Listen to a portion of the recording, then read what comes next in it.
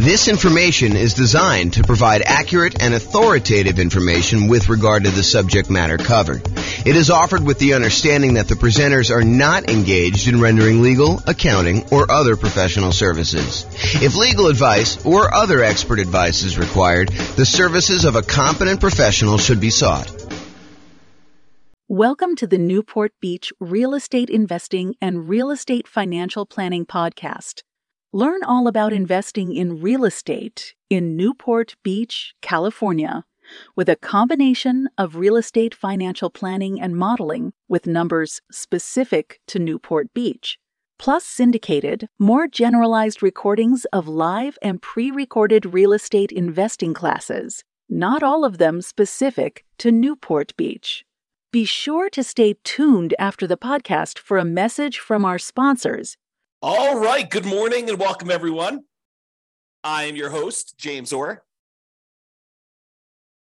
And we have a very short class today, although I have a typo in the title thing here. Add a little space there. So we got a very short class today. So prior to this class, we've covered a very wide range of all the different financing options for real estate investors. We've done a class on nothing down financing options. We've done a separate class on low down payment financing options. We've done a separate class on all the conventional financing stuff. We've done a separate class on portfolio financing. We've done some classes on creative financing. Today, we are going to cover a very short overview, a 101 introductory kind of like perspective on commercial loans. So all the financing we've covered so far has primarily been for buying properties, single-family homes, condos, townhomes, duplexes, triplexes, and fourplexes. Today, we're going to really focus in on commercial properties, which are the loans you would typically use in order to buy 5 units or more. And that is really not my area of expertise. It's not my specialty. It's not something that we typically cover. So this is really going to be an overview so that if you're like brand new to real estate investing and you're wanting to know like what the different loan options are and how they all work, you know to go to do commercial financing once you get above 5 units. Okay, so if you want to go buy like single-family homes or duplexes, triplexes, fourplexes, condos, townhomes, detached single-family homes, all that stuff is all the stuff we previously covered. And I'm going to do a really quick review of all the different financing options that are available. And then we've got like one slide on the commercial properties, and we'll talk about how they differ. And then you can go seek out a lender who's going to do the commercial properties. One of the reasons why I'm not going to go into ridiculous detail about commercial properties and commercial financing specifically is it varies a lot. And so you can go to one local bank who does commercial loans, and they're going to tell you very different kind of criteria for getting a loan than another one. And so you really do need to call up and find out what's going on there. So let's jump right into the other financing options to give you an overview of where we are, and then we'll go cover the commercial stuff. And I expect this class to be very short. Okay, so when we talked before about the loans that people typically get, I forget what the exact numbers are. We covered this yesterday in the class on portfolio financing, but I believe it was over 60% of all the financing options used is going to be conventional financing. Then we have FHA as a very distant second. Then we have VA loans, USDA loans, portfolio loans, all those other ones that make up the rest. And that was even a relatively small percentage. I think VA was like, 10% or so. So and then the other ones are even smaller than that. So all of these different options that we've got kind of laid out here are all relatively small compared to the conventional FHA, VA kind of group of different loan things. And then that's really what we've covered in those previous classes. So just a quick overview of some of the financing stuff. Go see the other class if you want detail. But conventional financing is typically used single family homes if you want to use the low down options. And that's usually for like people that are doing house hacking or doing the nomad strategy. And that's usually 3% down for your first one if you want to do like the home ready or home possible loan, and then 5% down if you're going to do more than one. So if you're going to do the nomad strategy where you're buying a property, moving in there as an owner occupant, living there for a year, or until you save up your next down payment, it's a minimum of a year, and then converting the previous one to a rental, buying your next one again with 5% down. It's a way that you could buy, 4 properties instead of one if you had 20% down. So instead of putting 20% down and buying one investment property, if you're willing to move into the property and live there for a year, you can now buy 4. And 4 will get you a long ways toward becoming financially independent if you're thinking about like your asset base and your size of that. Okay, so single family home options for that, 3% down on the low end, usually 5% down that we're seeing that. If you want to do non-owner occupant, if you want to do traditional investment properties when you're buying these properties and not moving into them, they start with 15% down with private mortgage insurance. You're going to pay a premium for that, and you're going to pay that private mortgage insurance, which is insurance you're paying to protect the lender in case you default. In theory, they want you to put 20% down. You say, hey, look, I don't really want to put 20% down. They say, okay, I'm willing to still make you the loan. However, I want you to pay this third-party company to protect me in case you default on the loan and I need to foreclose and I can't get all of my money back. And you say, okay, I'm willing to pay this third-party private mortgage insurance company a premium that's insurance to protect you in case I default. That's what PMI is. It's usually required if you put less than 20% down. And if you put 20% down, you do not have PMI. So you want to get a conventional loan for a non-owner occupant investment property. You can get those with 20% down without any PMI, or you can put 15% down. You're going to pay a small premium on the interest rate, and you're going to pay PMI on those things. You could typically use that up to 10 finance properties per Social Security number / tax return. And this is when you're buying non-owner occupant properties. If you're buying owner occupant properties, there is no limit to how many conventional financing loans you can get. So it's one of the sort of carve outs that if you want to get these great 30-year fixed rate financing loans on properties that become ultimately investment properties, then doing a strategy like house hacking or Nomad, where you're buying a property as an owner occupant, moving in, and then at some point in the future, either immediately getting roommates or at some point in the future, converting that to a rental after you've lived there for a year and you fulfill the obligations that the lender requires, because you'll sign a piece of paper at closing that says, for an owner-occupant loan, you're going to move into the property and live there for a year. So if you fulfill those obligations, then you can convert it to a rental. So if you're doing that strategy, you can do more than 10 conventional loans because you're moving in as an owner-occupant. If you're doing these and you're buying investment properties and you're not moving in, you will be limited to 10 as of right now, and this can change over time, but 10 conventional loan spots that you could use up to do that. And it's not just 10 conventional loan spots. It's 10 loan spots on your Social Security number. So FHA loans would count, VA loans would count, USDA loans would count, even portfolio loans would count when you're doing those types of strategies, when you're trying to get your like loan spots used up. So realize that there is a limitation there when you're doing it, which is why we covered portfolio financing in the previous class. Portfolio financing is typically the financing you move to once you've used up all your loan spots. There's a couple other exceptions. Go watch the portfolio financing class for more information on that. However, that's typically what you move to when you get to your 10 loan spots. Okay, so that's all the conventional stuff. FHA, it's as low as 3.5% down. Again, this is primarily for house hackers and nomads who are going to be moving into the property. It can be used for single-family homes, plus duplexes, triplexes, or fourplexes. So anything under that 5 units, you can use the FHA financing for. The two loan types that we typically use if we're buying these kind of like duplex, triplex, and fourplex properties are FHA and VA traditionally. Okay, you can do them with the other ones, but the low down options are FHA and VA for those. So down payment assistance is sometimes used with FHA, and that's for house hackers and nomads. It's probably not going to be for non-owner occupant investors. VA loans, it requires VA eligibility. So thank you for your service if you've done that. It is a nothing down loan program. And again, that could be used for single family homes as well as duplexes, triplexes, and fourplexes. The USDA loan is the other nothing down loan program, and that requires rural property. So you're not going to be able to use this loan in a big city. These are for like things on the outskirts of town in more rural areas. Use the USDA eligibility map in order to find out if the property you're considering is eligible for that nothing down financing. Just go and search out USDA eligibility map and type in the address of the property. It will tell you if it is eligible based on that. Again, these are nothing down, and they can be used for those single-family homes, not duplexes, triplexes, or fourplexes. And then portfolio loans, these are typically local banks that are not going to be selling their loans to the secondary market, rather. They're going to be keeping the loans on their books in their own portfolio. It is usually the next stop when you exceed your loan limits with conventional financing. There are other couple exceptions, like if you're going to go do a loan with your self-directed IRA or self-directed 401k being used as a financing, or if you're going to go buy an LLC at the start, you're going to do a partnership and you're bringing a partner, one or more partners in, you want to buy in the LLC to begin with, you can use portfolio financing to do those as well.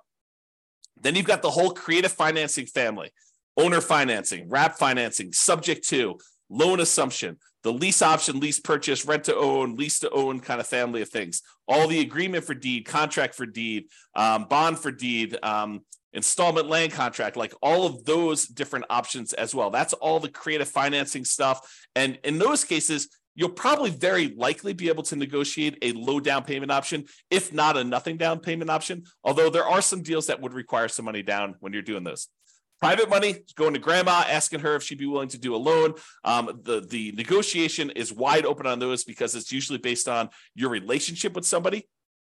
And the quality of deal can help, but it's primarily your relationship with grandma that determines whether or not that is going to be a good loan for you.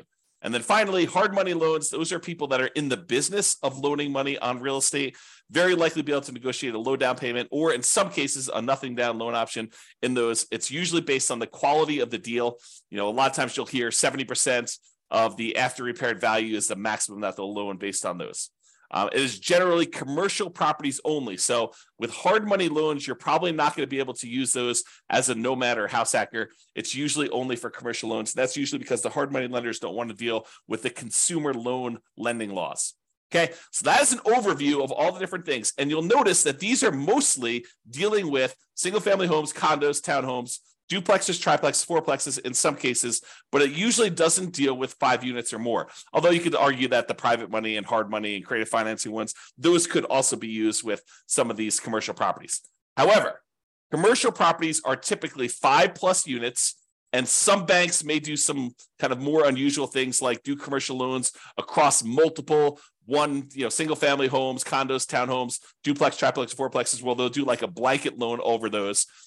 Some of the other interesting things about commercial loans is they typically don't count as part of your 10 finance properties for conventional. So it usually is not one of your loan spots if you're thinking about it that way. Another interesting thing about commercial properties, a lot of times when you're doing these other loans, they're going to require that you buy them as an individual and personally sign and personally guarantee the loan. So you'll go buy a property and you'll do conventional financing. They're going to have you personally sign, and you're not going to be able to buy an LLC. Not going to get into this discussion here, but sometimes people will buy the property, and then as soon as they own the property, they will go meet with an attorney, get proper legal advice on how to do this, and then they will deed their property into the name of an LLC. There's some weird things that happen with that as far as like your ability to do that without the lender being able to call the loan due. Not that they will, but they are able to call the loan due. But you'll want to get advice from an attorney on that. It's a gray area to say the least. However, when you're getting a commercial loan, you could usually use the LLC directly to borrow. In most cases, the lender is still going to require you to sign or someone else to sign personally on the loan to personally guarantee it. And if they are going to lose money on the deal, if they have to foreclose or something like that, they will go after you personally to do that. So there is recourse on you as the individual borrower. So these loan programs, and one of the reasons why we're not going into a lot of detail, these loan programs vary and they constantly change. It's sort of like the way I think about it is all the traditional consumer-based loans have very strict standards and very rigid rules in place to protect the consumer. However, commercial financing is sort of the wild, wild west. All the rules and everything can vary. They're kind of like setting up what they can do there. And so realize that if you're going to go do commercial financing, just go in eyes wide open and realize that the programs are not standardized and that you'll likely have that. I would also point out that most of these loan programs, there's some exceptions in here, but most of these loan programs, one of the advantages of getting these is that they are 30-year fixed rate financing. However, when you go to commercial loans, a lot of times there are exceptions where you can get fixed rate financing. It's kind of difficult to do, and they're harder to get and more cumbersome to apply for. But most of the commercial loans you're going to run into are going to have some type of adjustable rate mortgage and usually have some type of balloon payment where they may have a 20-year amortization where you're paying off, you're making payments on the loan as if you were going to pay off the entire thing in 20 years.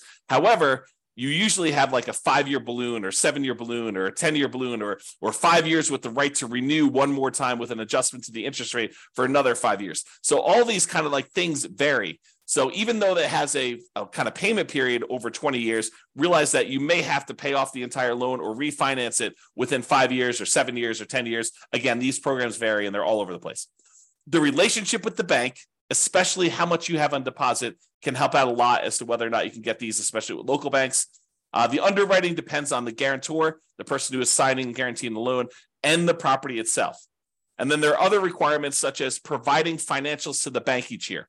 If you go get a conventional loan or an FHA loan or a VA loan and you qualify for that loan, once you qualify, that's it. The bank does not come back 3 years later to check to see if you've actually still qualified to have that loan. Once you qualify, you're in and you're golden. That is not the case with commercial properties. With commercial properties, they will want you to provide financials to the bank every X period of time. I've seen mostly years. So every year they want you to come up with updated financials, and they want to make sure that you still qualify and can still get that loan. And if not, they may actually start foreclosure process. Okay. There is a relatively famous, I'm not going to mention it by name, author of real estate investing books, an investor who tells the story of the bank calling their loan due during the downturn. They just said, hey, your financials look weak because all these property values are kind of compressing. And, we feel a little bit nervous about stuff. So we actually are going to go call the loan due. You have X number of days in order to pay this complete thing off. And that happened during the downturn. If you're not prepared for that, that could be a problem. So realize commercial properties are very, very different. All right. So that's it. That's the 101 version of commercial financing. So if you're looking to buy single family homes, condos, townhomes, duplex, triplex, fourplexes, you can use the traditional financing we've covered in previous classes. However, if you're looking to buy these commercial properties, 5 units or more, or any type of industrial properties, then you're going to probably want to look at commercial financing. You're going to want to seek out a commercial financing lender. Go talk to either local banks or find a commercial loan broker who can help you shop out and price out different options there. There's more variety in underwriting criteria for commercial properties from lender to lender. It's not standardized. So realize that there is a lot more room for negotiation if you're strong and you're kind of coming and buying. And there's a lot of flexibility and variability in what you can get and what is available for you. And a lot of it depends on the property and a lot of it depends on the guarantor. That's all I've got. Any final questions on commercial financing before I end this very short session? We're going to go once. We're going to go twice.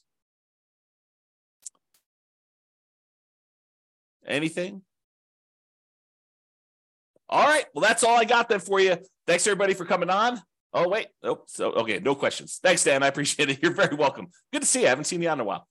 All right, guys. That's all I got for you. Thank you very much. I will talk to you tomorrow. Bye-bye for now. With home prices up, mortgage interest rates up, and rents up, but not quite enough to counteract the higher prices and interest rates, cash flow on rental properties in Newport Beach is harder than ever. Book a call with the Real Estate Financial Planner to apply our proprietary 88 strategies to improve cash flow on your rentals. See the show notes for a link to schedule your call and improve your cash flow today.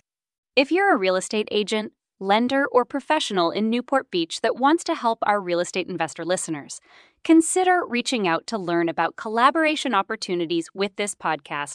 We'd love to add more value to our listeners by having you assist our investors buy, sell, and finance their real estate investments. See the show notes to schedule a call to discuss collaboration opportunities.